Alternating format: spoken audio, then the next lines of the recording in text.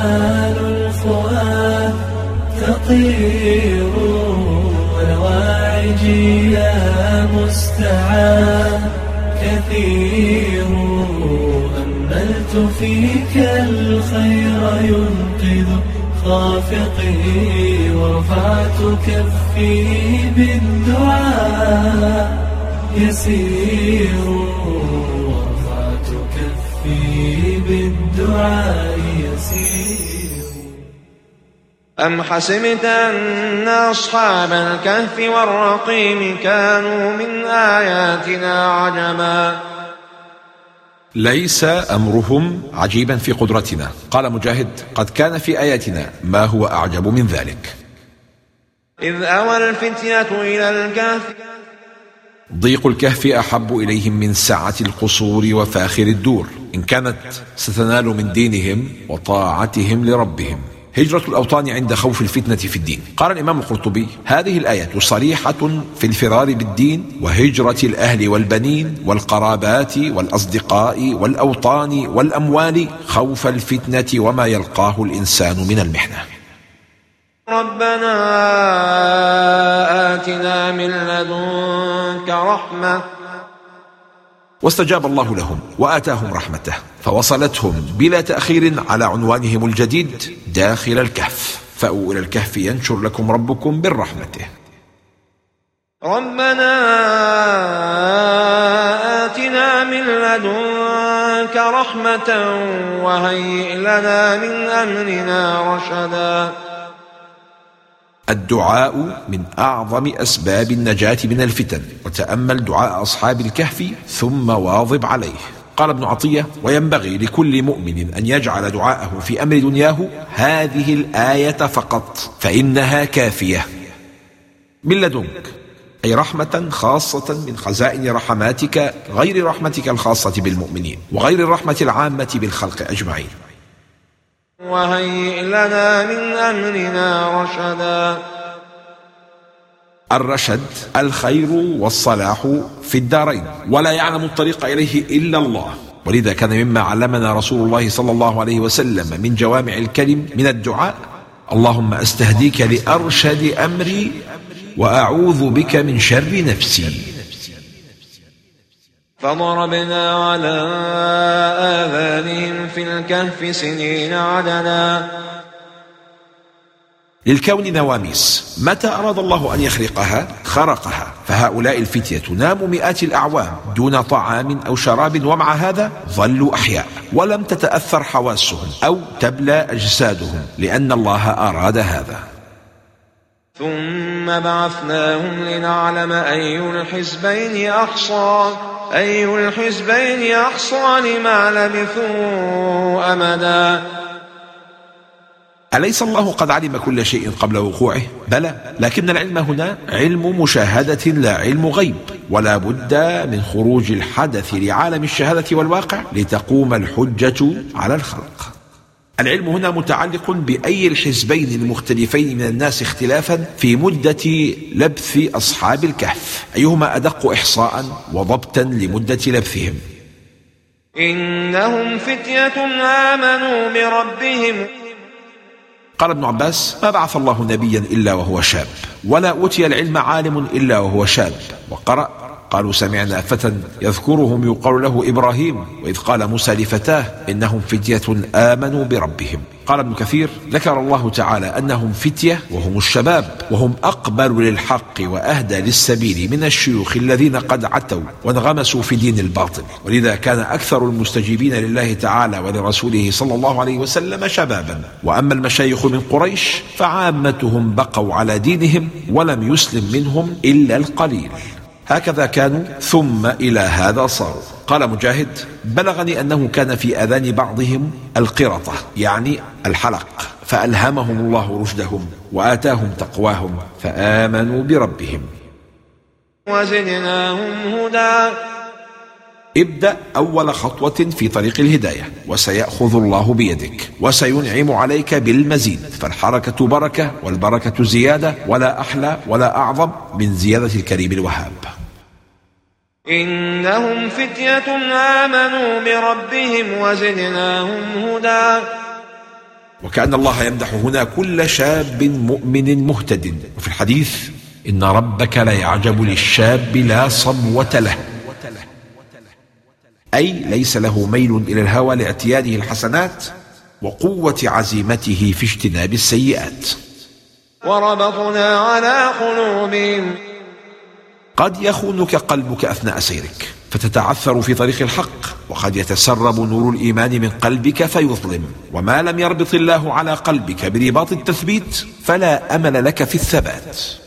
لا تغتر كثيرا بصلاح قلبك، فما سمي القلب قلبا إلا من تقلبه، واجعل خوفك من الزلل أعظم حافز لك على الأخذ بأسباب الثبات. الربط على القلوب تصوير لقوة الإيمان، وكأن الله أودع الإيمان في قلوبهم وربط عليه برباط محكم فلا سبيل لخروجه منه أو تزلزله. لن ندعو من دونه إلها لقد قلنا إذا شططا. هذه الآية مؤكدة بثلاثة مؤكدات: اللام وقد والقسم الذي دلت عليهم اللام. وهذه المؤكدات تدل على قوة إيمان هؤلاء الفتية، وأن الله ثبت قلوبهم ليتمكنوا وهم نفر قلائل من مواجهة أمة بأسرها. الحق لا يعرف بقلة ولا كثرة، فالزم الحق ولو كنت وحدك. قال عبد الله بن مسعود رضي الله عنه: الجماعة ما وافق الحق وإن كنت وحدك. هؤلاء قومنا اتخذوا من دونه آلهة لولا يأتون عليهم بسلطان بين. كل قول ليس عليه دليل مردود، فهلا أقاموا بينة على كون أصنامهم التي يعبدون آلهة، وهي دعوة لتحكيم العقل الذي وهبنا الله إياه وعدم التسليم للخرافات والأوهام. لولا يأتون عليهم بسلطان بين. قال الزمخشري: وهو دليل على فساد التقليد، وأنه لا بد في الدين من حجة حتى يصح ويثبت. فمن أظلم ممن افترى على الله كذبا. قال ابن مسعود: أيها الناس، من سئل عن علم يعلمه فليقل به، ومن لم يكن عنده علم فليقل الله أعلم، فإن من العلم أن يقول لما لا يعلم الله أعلم. سئل الإمام الشعبي عن مسألة فقال: لا أحسنها، فقال له أصحابه: قد استحيينا لك، فقال: لكن الملائكة لم تستحي حين قالت لا علم لنا إلا ما علمتنا. وإذ اعتزلتموهم وما يعبدون إلا الله.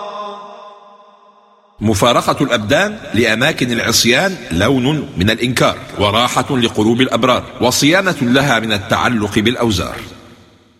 وما يعبدون إلا الله. اعتزال العصاة ليس سببه كراهية ذواتهم، بل كراهة أعمالهم، فإن فارقوا الذنب فهم إخواننا. هل يعتزل المؤمن أمته فيغلق عليه بابه ليحفظ دينه؟ والجواب: يفعله إن كان بقاؤه بينهم سببا لفتنته عن دينه، وأما إذا استطاع أن يأمرهم وينهاهم فلا. قال رسول الله صلى الله عليه وسلم: المؤمن الذي يخالط الناس ويصبر على أذاهم أفضل من المؤمن الذي لا يخالط الناس ولا يصبر على أذاهم. اعتزل مجالس الغيبة إذا لم تستطع الإنكار فيها على المغتاب، فالمستمع مغتاب إن لم يذب عن أخيه الغيبة. من الاعتزال المحمود اعتزال منتديات وصفحات الشبهات التي تمس العقيدة، إذا كنت غير خبير بشبهات الملحدين والمرجفين وكيفية الرد عليها، فربما ضاع إيمانك في هذه المغامرة. فأووا إلى الكهف. سبحان من جعل السعادة في كهف والشقاء في قصر. سعادتك من داخلك لا من خارجك. وترى الشمس إذا طلعت تزاور عن كهفهم ذات اليمين وإذا غربت تقرضهم ذات الشمال وهم في فجوة منه من آثر الله في أمره ونهيه آثره الله في جميع شأنه، وهذه كرامة لأصحاب الكهف جزاء تضحيتهم في سبيل الله، فقد خرق لهم النظام الكوني، فكانت الشمس إذا طلعت تميل عنهم يمينا، وعند غروبها تميل عنهم شمالا، فلا ينالهم حرها ولا تؤذي أبدانهم، بينما هم نائمون في فجوة من الكهف أي متسع منه يطرقهم فيه الهواء والنسيم العليل. من يهد الله فهو المهتد. هدايتك ليست إحدى إنجازاتك، وطاعتك لربك ليست سوى أحد آثار نعمة الله عليك. ومن يضلل فلن تجد له وليا مرشدا. كثير من الناس أذكى منك وأكثر علما، ومع هذا ضلوا طريق الحق. وفي هؤلاء قال شيخ الإسلام ابن تيمية: أوتوا ذكاء وما أوتوا زكاء، وأعطوا فهوما وما أعطوا علوما، وأعطوا سمعا وأبصارا وأفئدة، فما أغنى عنهم سمعهم ولا أبصارهم ولا أفئدتهم من شيء. وكذلك آثرنا عليهم ليعلموا أن وعد الله حق وأن الساعة لا ريب فيها. كان الناس يتنازعون في زمانهم: هل تعاد الأرواح دون الأبدان أم تعاد الأرواح والأبدان؟ فجعل الله أمر هؤلاء الفتية آية لإعادة الأبدان، وأعثر عليهم أهل مدينتهم. ما هدف العثور عليهم؟ لتكون آية تغرس اليقين في قلوبهم، فإن حالهم في نومهم وانتباههم بعدها كحال من يموت ثم يبعث، ومن توفى نفوسا وأمسكها 300 عام ثم أعاد إليها الحياة قادر على أن يتوفى أرواح الناس إلى أن يردها على أبدانهم يوم القيامة. وتحسبهم أيقاظا وهم رقود. قال ابن القيم: الغفلة نوم القلب، ولهذا تجد كثيرا من الأيقاظ في الحس نياما في الواقع، ضد حال من يكون يقظان القلب وهو نائم، فإن القلب إذا قويت فيه الحياة لا ينام إذا نام البدن.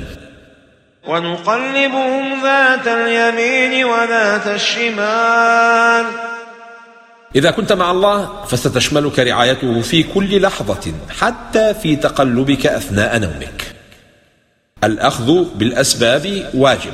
قال السعدي: وهذا أيضا من حفظه لأبدانهم، لأن الأرض من طبيعتها أكل الأجسام المتصلة بها، فكان من قدر الله أن قلبهم على جنوبهم يمينا وشمالا بقدر ما لا تفسد الأرض أجسامهم، والله تعالى قادر على حفظهم من الأرض من غير تقليب، ولكنه تعالى حكيم أراد أن تجري سنته في الكون ويربط الأسباب بمسبباتها.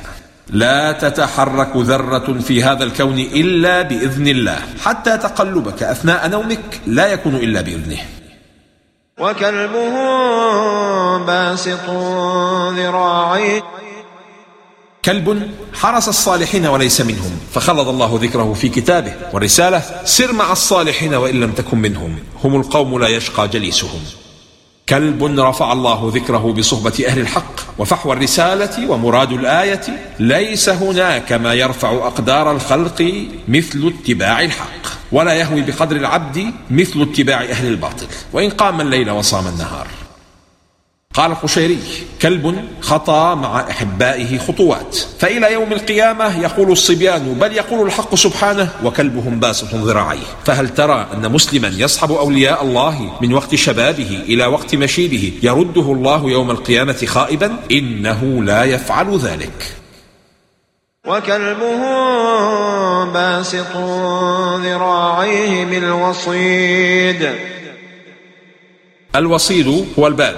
قال ابن كثير: وكان جلوسه خارج الباب لأن الملائكة لا تدخل بيتا فيه كلب، كما ورد في الصحيح. ذكر الله تبارك وتعالى في السورة الكلب 4 مرات، وكأن الإشارة: لو نصر الحق كلب من الكلاب فستغدو سيرته بمرور السنين أشهر وأشرف من سير أعداء الحق المجرمين.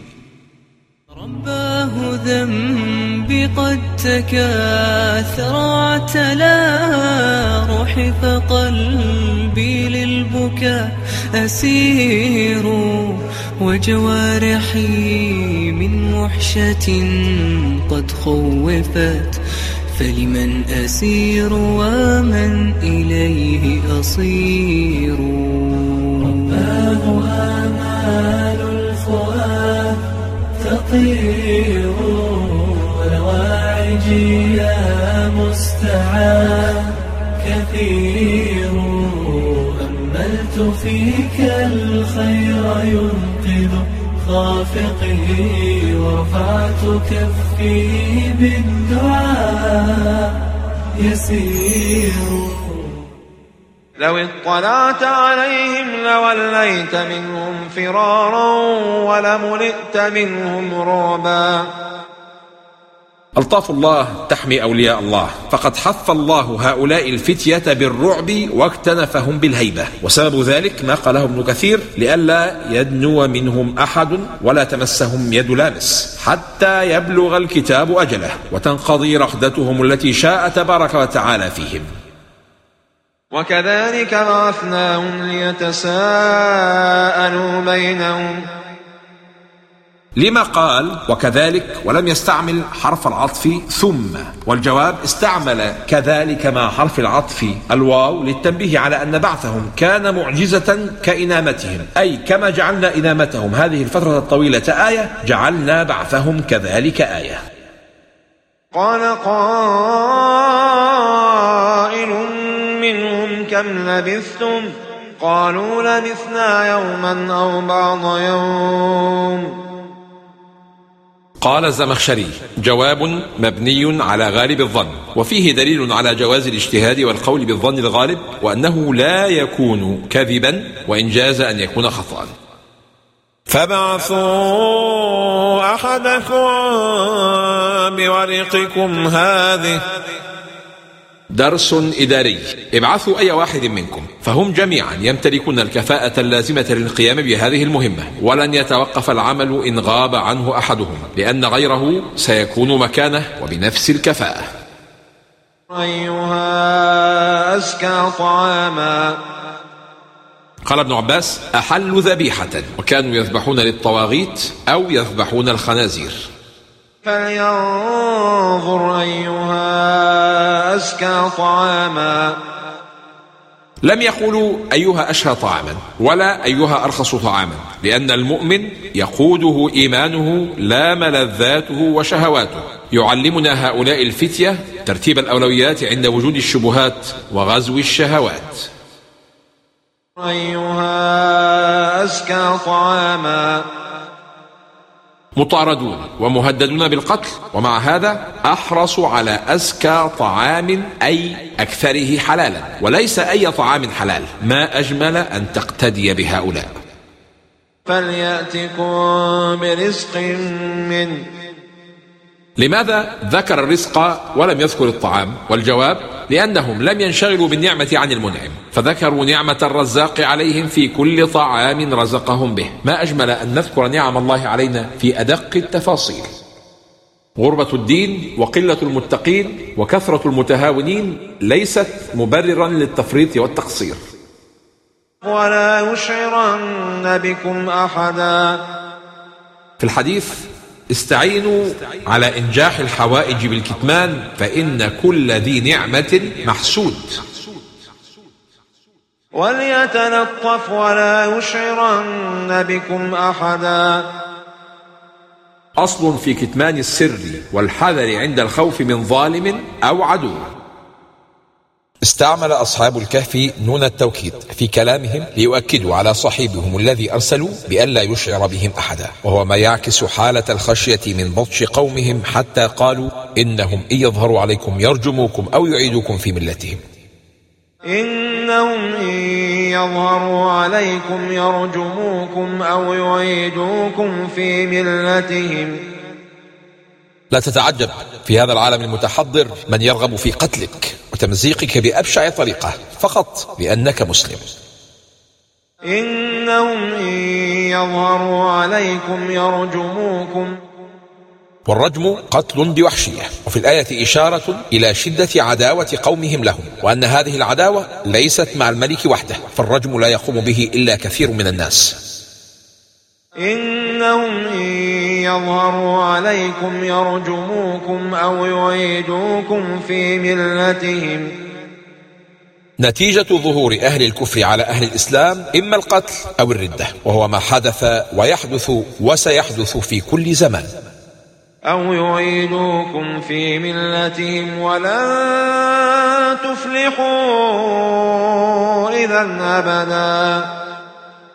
الفتنة لا تؤمن على حي، فمع قوة إيمان أصحاب الكهف لكن هناك خوفا عليهم أشد من خوف القتل، ألا وهو ضياع الدين.